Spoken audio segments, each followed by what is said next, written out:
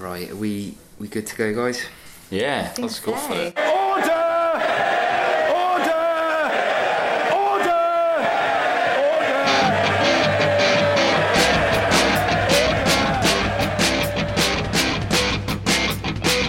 Hello and welcome to the PoliticsHome podcast, hosted this week by me, Matt Foster. I'm delighted to be joined on the pod as ever by my editor, Kevin Schofield. Hello, Kevin. Hello there, Matt. And joining us again is our reporter, Anahita Hossein-Pour, who has been kind of easing herself into life at PolHome by going through about 57 news cycles in the space of a few days. Good to have you here, Anahita. How you doing? Yes, hello. We are getting pretty used to unprecedented weeks here in Westminster, but this one really has taken the biscuit. After years of insisting the UK will leave the EU on March 29th, Theresa May has now been forced to go to Brussels and ask for an extension to Article 50. But she's caused outrage among MPs back home by taking to the Downing Street podium and blaming them for the hold-up. And that's not the only row brewing for the Prime Minister, with the EU making it pretty clear her bid for a June 30th extension is not going to fly, saying they'll only allow a short delay if MPs swing behind her deal. It already seems like a lifetime ago now, but all this was sparked by a bombshell intervention from Commons Speaker John Bercow, who partied like it was 1604 and threatened to block a third vote on the PM's agreement. So, Kevin, it's been a busy week. It has been, yeah. It began with talk of a meaningful vote 3, and it seems crazy now, but the government doing its best to try and get the DUP and Tories on side. How have we got, in the space of a few days, from there to the Prime Minister informing the nation that she's now going to try and delay Brexit? Yeah, so we should probably scroll back to last Friday when there were pretty intense discussions between Downing Street senior cabinet figures with the DUP, and the chatter then, or the briefing that we were getting, was that the DUP were on the verge of backing the deal. There was a lot of speculation that they could be bunged a few more quid in order to sweeten the deal as far as they're concerned. And the belief was basically you get the DUP, they'll bring with them a load of Tory Eurosceptics, and then that would probably give cover for quite a few Labour MPs to vote for the deal, because if it looks like it's going to pass, then Labour MPs are more likely to back it. So that was what it said in Saturday's papers. I saw a few of them saying, the DUP set to sign up. Then it all went very quiet. Then on Monday we got to basically crunch point almost, and still no sign of the DUP signing up. Obviously number 10 started to get pretty nervous. And the Prime Minister said, right, well, look, here's the deal. Either we look like we're going to pass it by Tuesday night, which would have meant them putting down a motion to be debated and voted on Wednesday, or we're not going to have it. So what they were saying is basically, we're not going to have the vote, we're just going to lose it again for the third time. So that basically meant that they weren't going to have it. It quickly became clear that they weren't going to get the DUP on board, but then Mr Bercow intervened anyway. So what did he say, and why was that so incendiary? So what day was that again? Was that Monday? About 2 years ago, I think. It was. I think it was Monday. Was it Monday? Yes. Because it set the week off at a very gentle pace. Yeah, gentle pace. Exactly. So word came through about 2:00. It would have been on Monday afternoon that the Speaker was going to make a statement in the House at 3:30.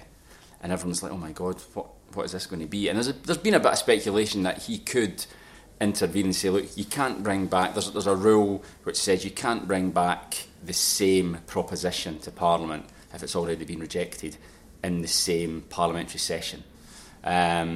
So he got up and, he dropped an absolute hammer on top of Theresa May's head, basically, by saying, unless the motion you bring back on the third meaningful vote is substantially different from what was voted down last week, then I won't allow it. So that absolutely completely put the kibosh on any chance of a meaningful vote this week, because at that stage there was just nothing different about the deal, about the Brexit deal, that they could have presented to Parliament. So he basically said, well, look, unless you come out with something looks very, very different from last week, I won't allow it. So that completely cut her off at the knees. Anahita, how's that gone down with the government? Well, as you can imagine, they are delighted. No, they definitely caused a lot of backlash from what he said. The government basically said that he'd sunk any of their chances of putting through a meaningful vote to Parliament, to the Commons, at the beginning of last week, this week. I don't know. I don't even know what. I don't even know what day of the week it is anymore, or what year it is. Really. Yeah. So I think they were planning to bring it back. I think they were kind of eagerly trying to pull people on side. Thought that they would be able to do it, and then, like you said, it was just an absolute bombshell, which I think Bercow definitely prepared for with his very jazzy tie that he was wearing. I think he was quite looking forward to it. It was almost as if he enjoys the limelight. He definitely. You know? That's an outrageous. If you're being a cynic, you would say that he made sure that he thoroughly enjoyed his moment in the sun. But one government minister, Rory Stewart, kind of tweeted out something that basically called John Bercow Humpty Dumpty, which that's where we're at the moment. That's where we're at. He's been called worse. He's been called far worse lately, anyway. I quite enjoyed that one. Anyway. I mean, Kevin, obviously, it's not the first time that John Bercow's clashed with ministers. No. There's particularly, him and Andrea Leadsom, the Commons leader, have a ongoing feud. They hate one another. Is there any substance to the claim from some Brexiteers and even kind of moderate Tory MPs that he's just a bit of a closet Remainer trying to do his best to thwart Brexit? I mean, he's not really in the closet. I mean, he has said openly that he voted Remain and he wished that the result had been Remain. But he would insist that he referees, which is his job, he referees Parliament in an impartial manner. But he does take a pretty, I would say, subjective approach to the rules. I mean, you mentioned that he drew on a convention from 1604 in order to say, I won't allow meaningful vote 3. But previously, he'd said that convention is there to be broken. It's a guide. It doesn't mean it's written in stone. So he seems to revel certainly in making life uncomfortable for the government, and a lot of it does stem, I think, from the animus between him and Andrea Leadsom, the House of Commons leader. They really do not get on. I wondered if you could maybe talk our listeners through why exactly Bercow's intervention made the delay inevitable, because there's obviously a bit of a leap from him making that intervention to having to request an extension to Article 50. Yeah, I'll just check my phone here. I got a text message from a senior government figure just to say, look, what does this all mean? I was going to get the vote this week, and what they were saying is, look, it was likely to be Wednesday this week. They wanted to have it either Tuesday or Wednesday, more likely Wednesday, have the vote. But they basically said that he had sunk that with his, quotes, antics. The uncertainty over when the vote will take place also makes it far harder to get MPs over the line, because basically without that threat of a no deal, of a third meaningful vote, if it may not happen, it makes it much more difficult to persuade MPs who have been holding out thus far against backing the deal from finally supporting it. So it was a deeply, deeply unhelpful intervention by the Speaker, and he knew exactly what he was doing when he got up to do it. I mean, he's not dispassionate here. He wasn't just being someone who's just saying, well, like, these are the rules. It's up to you how you interpret my ruling. However, this is my ruling. He knew, because he's not a daft man. He knew exactly how his words, or what effect his words would have, and all too predictably, number 10 went into a bit of a tailspin, and they've really not come out of it since. Anahita, were there kind of any signs before Bercow made this big intervention that MPs really were going to drop their opposition to May's deal and get behind her in a third meaningful vote, or is there a sense in which this is actually quite convenient for number 10, do you think? I think they were trying to be a bit more optimistic that their time's the charm, and there was a bit of movement. For example, I think Jacob Rees-Mogg said that if the DUP did back it, then he would as well. And so that could have swayed other ERG members to maybe kind of join that line, which would definitely have helped the Prime Minister. But whether that was going to happen, obviously, I think, as you kind of said, Kevin, the DUP weren't really going to be dropping it like that. So. I got the impression that the wind had kind of gone out the sails. I mean, I spoke to one or two Tory MPs over the weekend, Eurosceptics, just to kind of test their mood, and they were saying exactly the same thing. It all hinges on the DUP. I think a lot of them are looking for an excuse to vote for the deal, because they don't really want to be blamed if it's a no-deal Brexit and the predictions of economic catastrophe come true. So they don't want that on their hands, basically. But without the DUP saying they'll back it, they just couldn't do it. And hark back to an interview that Nigel Dodds gave to the House magazine, our sister title, last week, in which he said, we will not waver from our red lines, which is why I couldn't understand all the briefing and papers were buying it, that all the DUP were about to fold and come on board. They've been consistent all the way along the line that they will not countenance anything which, to their mind, basically creates a border down the Irish Sea. And as things stand at the moment, the deal, they believe, does that. So without changes, they won't back it, and they've been, as I say, very, very consistent. So the request for an extension came in the form of a letter to Donald Tusk, the European Council President, from Theresa May yesterday. What has she asked for, and what's the kind of thinking in Number 10 behind that request? Well, so she's asked for a 3-month extension to Article 50, so basically moving back Brexit Day to the 30th of June instead of the 29th of March. And basically what this letter boiled down to her was her saying, I need more time to get this deal through. I'm not there yet. Give me more time. Remove the 29th of March deadline. I'll get the deal passed. Doesn't say how, but I will get the deal passed, and then that one gives me a bit more time as well to get the necessary legislation through, which will allow us to leave properly on the 30th of June instead of the 29th of March. And Anahita, how's that been received by EU leaders so far? Obviously, the Prime Minister is in Brussels as we record this podcast, so this section could immediately become out of date, which is great.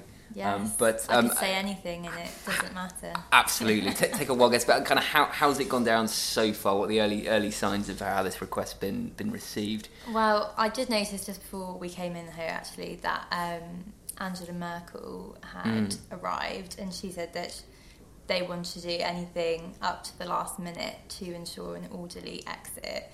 So obviously that's quite positive for Theresa May. But earlier in the week we did have Macron in France, basically not willing to push the boat out to save his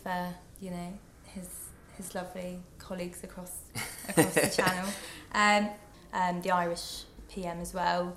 On a slightly softer tone, has said maybe we should cut us a bit of slack without, though, reopening the withdrawal agreement or any changes to be made to the backstop. So I think really there's not going to be any get out of jail free card. Well, Macron as well at the summit at the European Council has just come out, before we started recording this, has come out and said, no, if you don't pass it next week, the meaningful vote, then we're heading for no deal without major, what he described as political changes. You'd get a longer extension if there are major political changes. Now, what that means, potentially a general election, they'll give us time for that, they'll give us time for a second referendum, or maybe they'll give us a longer extension if it looks like Parliament basically takes control of the process, takes it away from the Prime Minister and agrees another form of Brexit, which would inevitably be a softer form of Brexit, something like a kind of Norway-style customs union,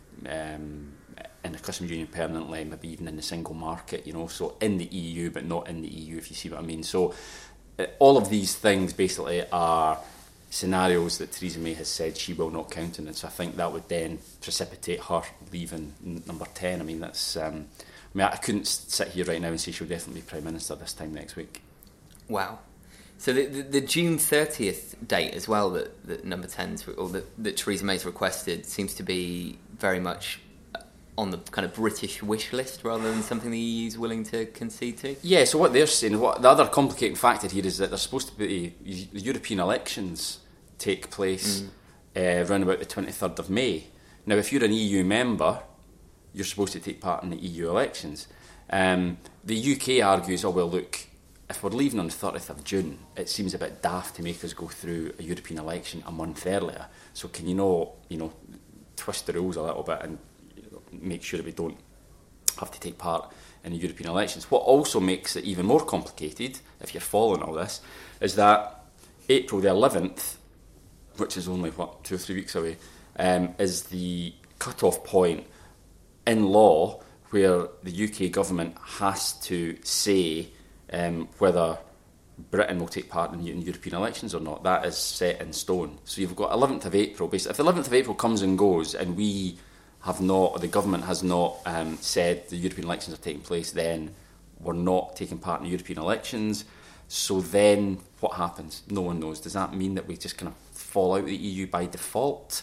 Are we held to have broken European laws? The whole thing is just completely surrounded by confusion and chaos, even before you even get to whether there'll be allow us to have an extension to the 30th of June. So that decision won't even be taken at this summit that's taking place now. They're now talking about an emergency EU Council meeting next Thursday, which is the day before we're supposed to leave, the day before the 29th of March. I mean, and no one knows. We're sitting here 8 days out from what's supposed to be Brexit Day, and no one knows if we'll be leaving that day, whether we'll be... Well, if we do leave, it'll be without a deal, or whether the Article 50 process will have been extended to the 30th of June, whether Parliament will have stepped in and extended it to, or requested an extension until the end of the year, whether we'll be on the road to a general election, whether we'll be on the road to a second referendum. I mean, it is impossible to overstate how chaotic the situation is right now. It's absolutely bonkers. It's like one of those things you almost think in your mind. It's like one of those James Bond films, and the building's about to blow up in about 10 seconds or a minute, and then let's say James Bond is now Theresa May just running around everywhere trying to stop this bomb at the very last second. It just kind of feels like this weird bomb countdown that's... Yeah, the world's worst ever James Bond. Yeah, the unsexiest James Bond film ever. Yeah. She's like George Lazenby, but worse. Anahita, are we still... I mean, it does look like we're potentially going to get a third meaningful vote, despite this row with John Bercow, and EU leaders have made clear that they won't go for an extension unless MPs do back her deal in a meaningful vote. So are we going to get that third bite of the cherry?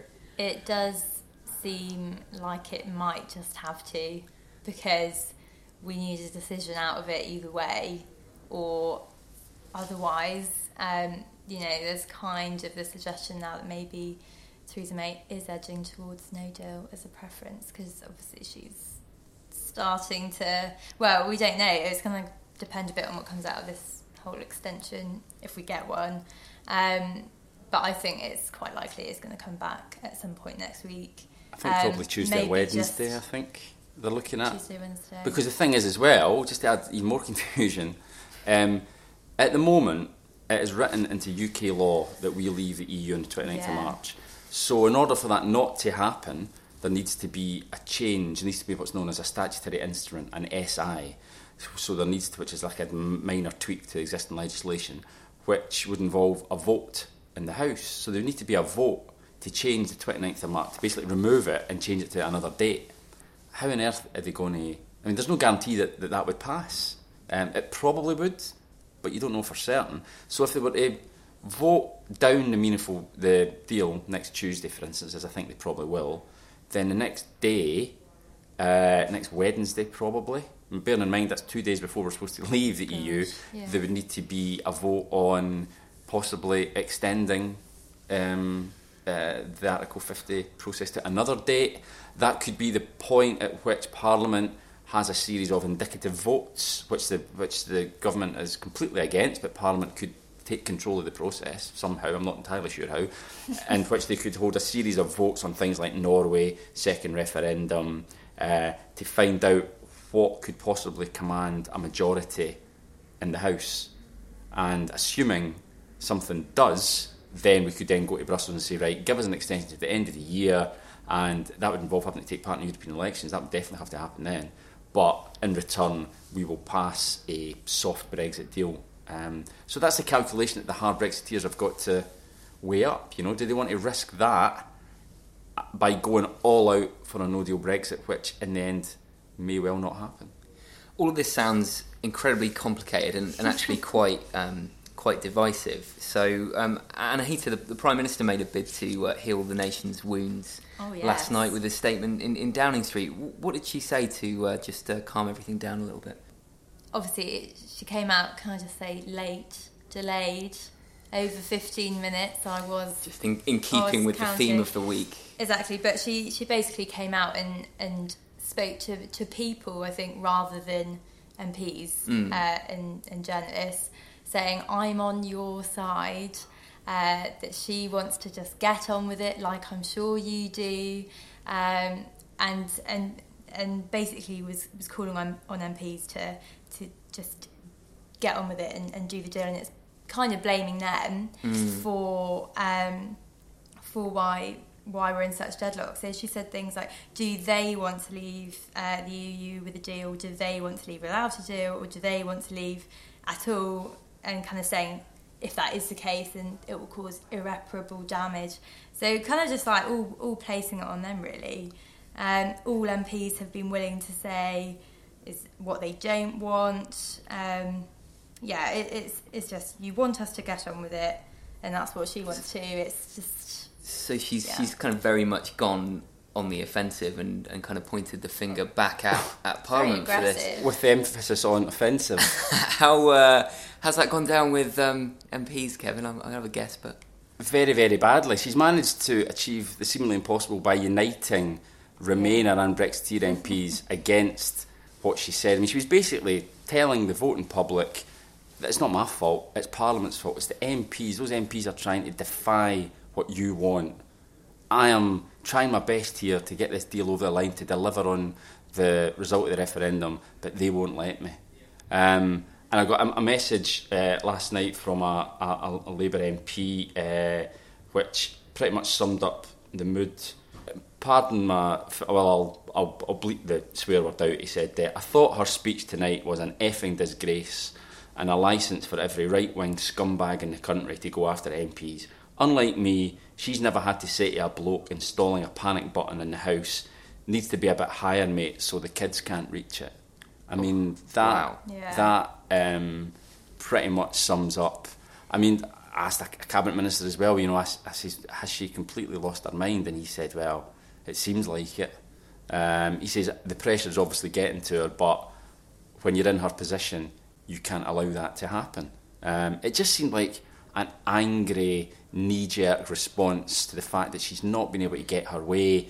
She can see no other way out of it, so she's just coming out lashing at everyone in sight, or every MP in sight, certainly. And I thought it was a pretty low moment in her whole premiership, really. It was just, I thought it was conduct unbecoming of someone in her position. And of course this comes at a time when MPs are facing very real threats to their safety. I mean, what kind of things are they having to do at the moment to just keep safe? Because it's an incredibly tense atmosphere. I went out at lunchtime there from Parliament, and I couldn't really believe what I was seeing. There's so many protesters outside, primarily Leave voting and protesters, basically with almost Trumpian messages of sort of clean out the stables, sort of drain the swamp type of language. It's very much this belief that Parliament is trying to block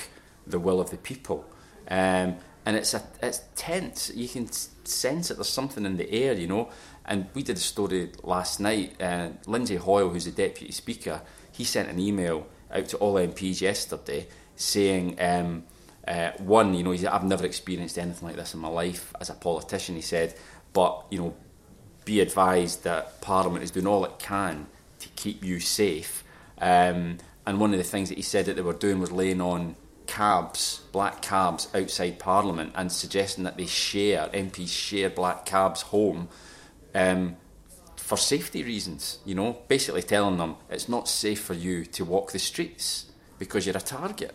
I mean, is that really the type of country that we want to live in, where politicians who, I genuinely do think are doing their best in an absolutely impossible situation. It's almost like, to me, voters have given MPs, I'm going to swear here, a shit omelette and said, make that taste of caviar, please. It is very difficult. They're trying their best to make it taste like caviar, but at the same time, they've got a responsibility to their constituents and to their own consciences to vote how they see fit. And that is a parliamentary democracy. That is what our political system is all about. Do we really want to tear all that down for what? I don't know. But it's a really grim state of affairs. Hello, it's Matt here with a message from PoliticsHome's Central Lobby team. Are you looking to engage with the most influential people in UK politics and ensure your message resonates with politicians, policymakers and national press? You can do so by becoming a PoliticsHome member.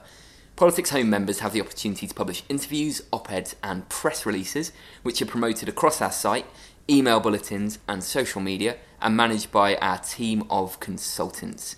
To see how PoliticsHome can help your organisation engage with parliamentarians, or if you're an MP or peer who'd like to write an article for PoliticsHome, please drop us an email at centrallobby, all one word, centrallobby@politicshome.com. Thanks.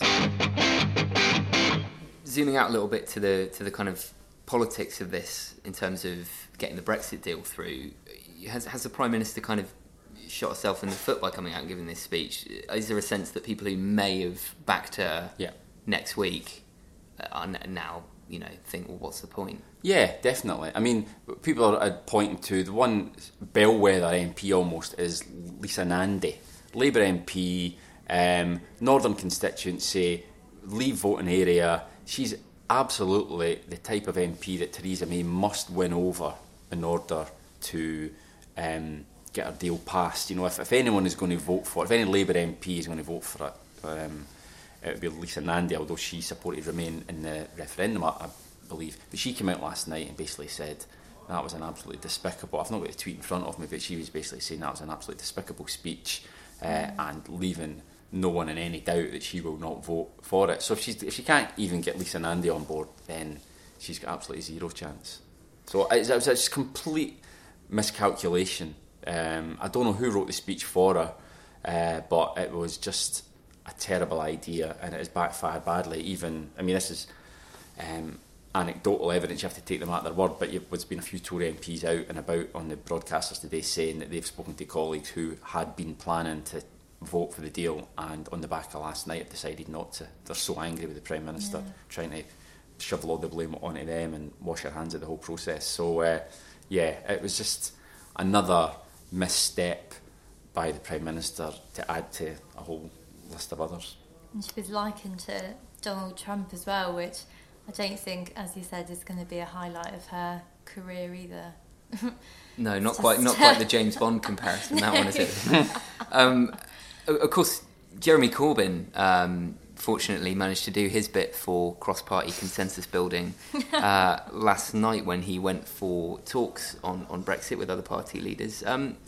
What happened there, Kevin? Yeah, so Theresa May had said, right, OK, I'll have a meeting with the Westminster party leaders, including Jeremy Corbyn, in number 10 about 6 o'clock last night. So Jeremy Corbyn turns up and discovers that Chuka Umunna, who is not leader but spokesperson for the independent group, was also there along with Ian Blackford from the SNP, Liz Savile-Roberts from Plaid, Vince Cable and Caroline Lucas. So Jeremy, takes one look at Chuka Umunna being there. Chuka Umunna, obviously, who left the Labour Party about a month ago to join this independent group, and turned on his heels and left. Much to the astonishment of everyone else who was there. Now, Labour put out a line explaining this away by saying, it was the details of the meeting weren't what we'd been led to believe. Basically, they'd been lied to. They hadn't been told that Chuka was going to be there. So Jeremy was perfectly entitled to behave the way he did, but I just thought, in the circumstances where, Jeremy himself has described it as a national crisis, he has also called for consensus and for MPs across the political spectrum to come together and try to find a way through this mess. And, he can't even sit in a room with Chukwamuna. This is a guy who has built a lot of his political reputation on dialogue, on being willing to speak to people who he doesn't necessarily agree with, and yet he can't sit down and speak with a guy who up until 6 weeks ago was a member of his own party. It was just absolutely extraordinary. Scoring points for Chuka really as well today. Saw him briefly appear on Good Morning Britain, and he, just kind of stand there like, well, it was juvenile, but I want to get to the important issues of the day, It's the first time I'm the one thinking about the national interest here. It's the first time the independent group have actually been in the news for a few weeks, so I suppose, every cloud is a silver lining for them. So this was an absolute gift to them, because they got to seem like the grown-ups in this situation. Jeremy Corbyn looks slightly petulant, some might say. Just slightly, yeah. I think you've been pretty kind to him there. Yeah, it was. I think it was again, it would probably plays quite well with Jeremy's base. I've seen Len McCluskey's come out tweeting today, basically saying, "Well, you're quite right. You should not sit down with traitors." And it's like, guys, take a step back, look at the bigger picture. The country is aflame, really. The fact that Jeremy has a beef with Chukwamuna isn't really the point at issue here. There are bigger issues at stake. Can we not focus on that? We can deal with your thing at a later date once we've got Brexit done. Let's not get sidetracked here. Speaking of Labour, where is the party currently at with a second referendum? Because of course a few weeks back we were kind of led to believe that was going to be the big focus of Labour's Brexit strategy now, having failed to oust Theresa May in a general election. Her deal had been defeated. Does it still look like Labour's going to kind of go down that route? That's a good question. So obviously, Jeremy Corbyn and Keir Starmer in Brussels today, kind of looking at how they can maybe wangle together a Brexit, kind of led by Labour. But Jeremy Corbyn did kind of say again today that kind of at the end of negotiations, whether that means at the end of securing a deal or in the future relationship, not quite sure, but kind of said that they would be putting a confirmatory ballot back to the people. Aye, it would be a referendum on a deal, on the deal, but they won't say it would definitely be on Theresa May's deal. Exactly. It could be on Labour's deal, which presumably would mean Labour would then have to, if there was a referendum, they'd have to back Brexit, because it's their deal. They can't campaign against their own deal. But there's not even a guarantee that Remain would be an option. I think basically what Jeremy, if he was really, really pushed into a second referendum, it would be a choice between Labour's deal, whatever that is, against no deal. I think Remain would not be an option, which, is one way of approaching it, but it would certainly split the Labour Party. It's looking like if we do get that third meaningful vote next week, we're going to see the Kyle Wilson amendment brought forward. This is a backbench Labour bid to secure, like you say, a confirmatory vote on Brexit. Is it looking likely that Jeremy Corbyn's going to whip his MPs to back that, and kind of what are the risks for him if he does? Well, it's difficult to say. At the moment, probably yes, they probably would. The problem there that they've got, though, is that they could be viewed, rightly or wrongly, by Labour voters who voted to leave as trying to obstruct Brexit. That's the difficulty that Labour have got, and I've got some sympathy with them, is that a lot of Labour voters did vote to leave, and they can't afford to annoy those voters. But at the same time, most Labour voters voted to remain, and they can't afford to annoy them either. So it's a devilishly tricky balancing act that they've got to try and keep everyone happy, which they've managed to do just about up until now. But it feels as though they're either going to have to jump one way or the other. I think the way, as I said earlier, the way they're trying to do it is, we'll have a second referendum, but Remain won't be an option, which, as I say, is going to really, really annoy Remain Labour people. But yeah, I think. But every time you hear them talking now, a referendum is like way down the list of priorities. They want to pass get rid of May's deal, pass their deal, have a general election. It's not really brought up unless somebody specifically asks, are you still backing a second referendum? Oh, yeah. Once we've agreed this, or once we've got it. Put it this way, there's a march on Saturday, a People's Vote march on Saturday. Tom Watson may, not definitely, he may be on it. Jeremy Corbyn will be nowhere near it. You can absolutely bet your life on that. So I think that pretty much tells you where Jeremy stands as far as the second referendum's concerned. I'm going to put you both on the spot now, guys, and ask this time next week, where will we be in the rubble? Thursday afternoon. This time next week, Thursday afternoon. So there'll be another summit. There'll be an emergency summit probably going on, looking at whether Britain should get an extension. We will have voted. Parliament will have voted down Theresa May's deal again, I think, and we could be looking at a situation where Parliament has at last taken control of the process and is trying to find a plan which would command a majority in Parliament to then take to Brussels and say, look, give us this and we will leave. As I said earlier, that to me would make Theresa May's position untenable. So whether she would still be Prime Minister or whether she might have announced her planned departure, a departure date maybe this time next week, I think there's a reasonable chance of that as well. So it's a bit of a rambling answer, but I think roughly that's where we might be. So obviously that'll be completely wrong and it'll be somewhere else entirely. Anahita, any dissent from that official line from our editor there? I do agree that I don't think a meaningful vote 3.0 is going to be a landslide victory or indeed a victory at all. Whether no deal will actually complete... I think there's going to be arguments about no deal next week. I don't know. I think Theresa May has said that she's not going to support an extension past 30th of June, so if the deal doesn't go through, I'm going to say hell breaking loose in some sort of capacity. Will we be heading for no deal, do you think? I think that's a good. I think there's a good chance.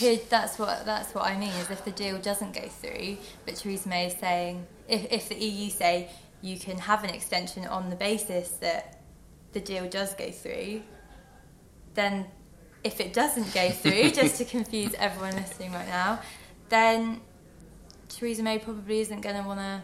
I can't see her hanging up her shoes.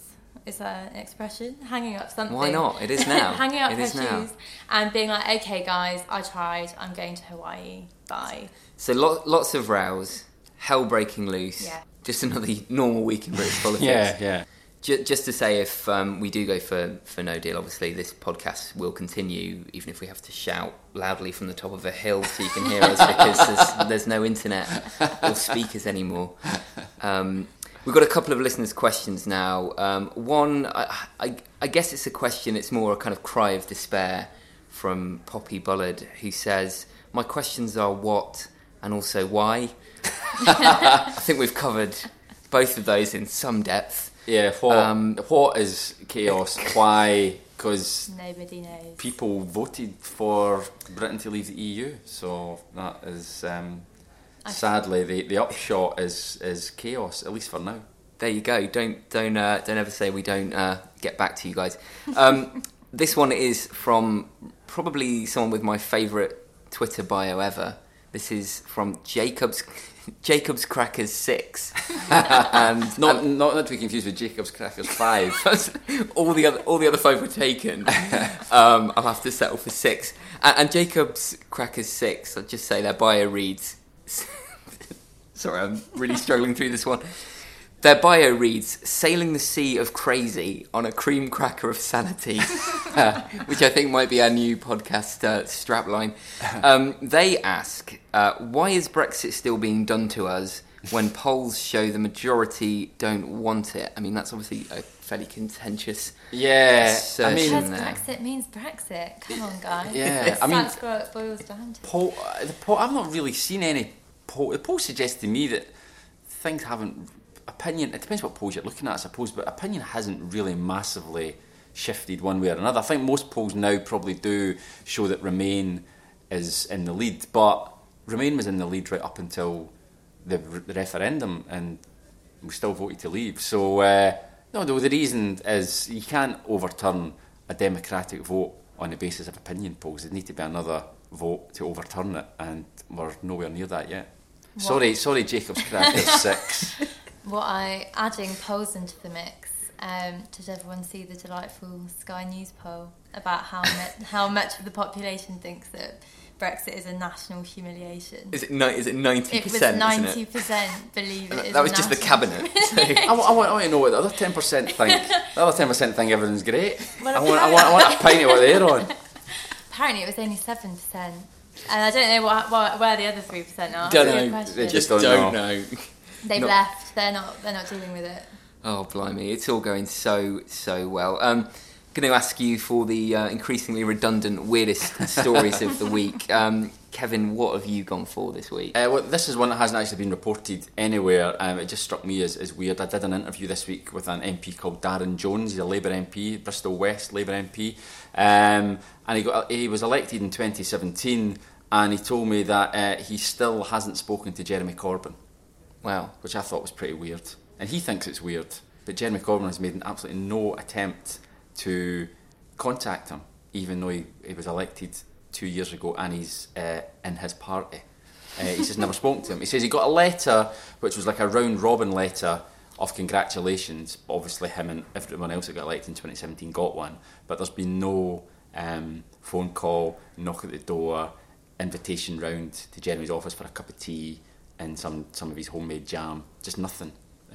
Which struck me as weird. That's properly weird. To be fair, he's been busy not sitting down with other MPs from other parties as well. Yeah. So, you know. Yeah, perhaps he saw Darren Jones speaking to Chukwamuna once and thought, he's dead to me. He's obviously a bit of a wrong-un, so I'm going to give him a body swell. Anahita, any weird stories that have jumped out at you in this weird week? So, yes, I will. I can enlighten you with... Again, going across the English Channel, a French minister decided to name her cat Brexit. Okay.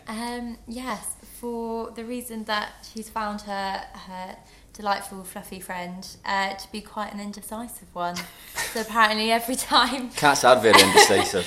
Every time this cat, every time Brexit wants to... apparently meows in the morning really loudly because she wants to go outside, but then she'll open the door and Brexit won't leave. So, you can make what you will of that. But also, just on a happy note, there's quite a surprise probably to everyone in the Brexit bubble at the moment. But Britons are actually hitting 15th in the world on the UN's happiness list. Who are? Yeah, we are. Britons. The UK. Britons. Oh, I thought you meant Brighton. Britons. Britons. Isn't that how you say No, British have people? you been getting that wrong? British Oh, you've been saying that all your life? British people. Yeah, Britons. Britons.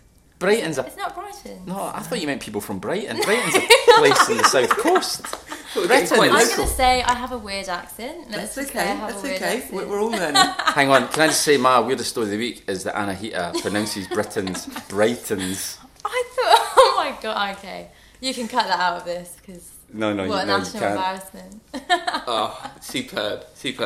So Britons So going back to are the point, 15th happiest people in the world. They are. Out And of- we're up fourth. Of 15. We're up 4 spaces. No, out Since of last like year. every country in the world. Out of So I don't know what's that, about 156. 46 countries. I don't know, but that is a lot. We're quite high up. So there you are. It is quite high up. So Maybe we're just really drunk. Maybe we're just, thinking way too much about Brexit, but actually in our everyday lives, it's not bad. The weather's all well. Well, let's wait till March is out of the right. way and see where we are. Yeah, Would be my advice. plummeting straight down those rankings come March the 30th. And on that cheerful note, that staring vision of Brighton, I That is all we've got time for this week. Don't forget to subscribe to the podcast on iTunes, and if you want, you can sign up for our free 7-day-a-week breakfast briefing by going to PoliticsHome.com/register. You'll get all the day's stories in your inbox every morning. And until next week, have a great one, guys.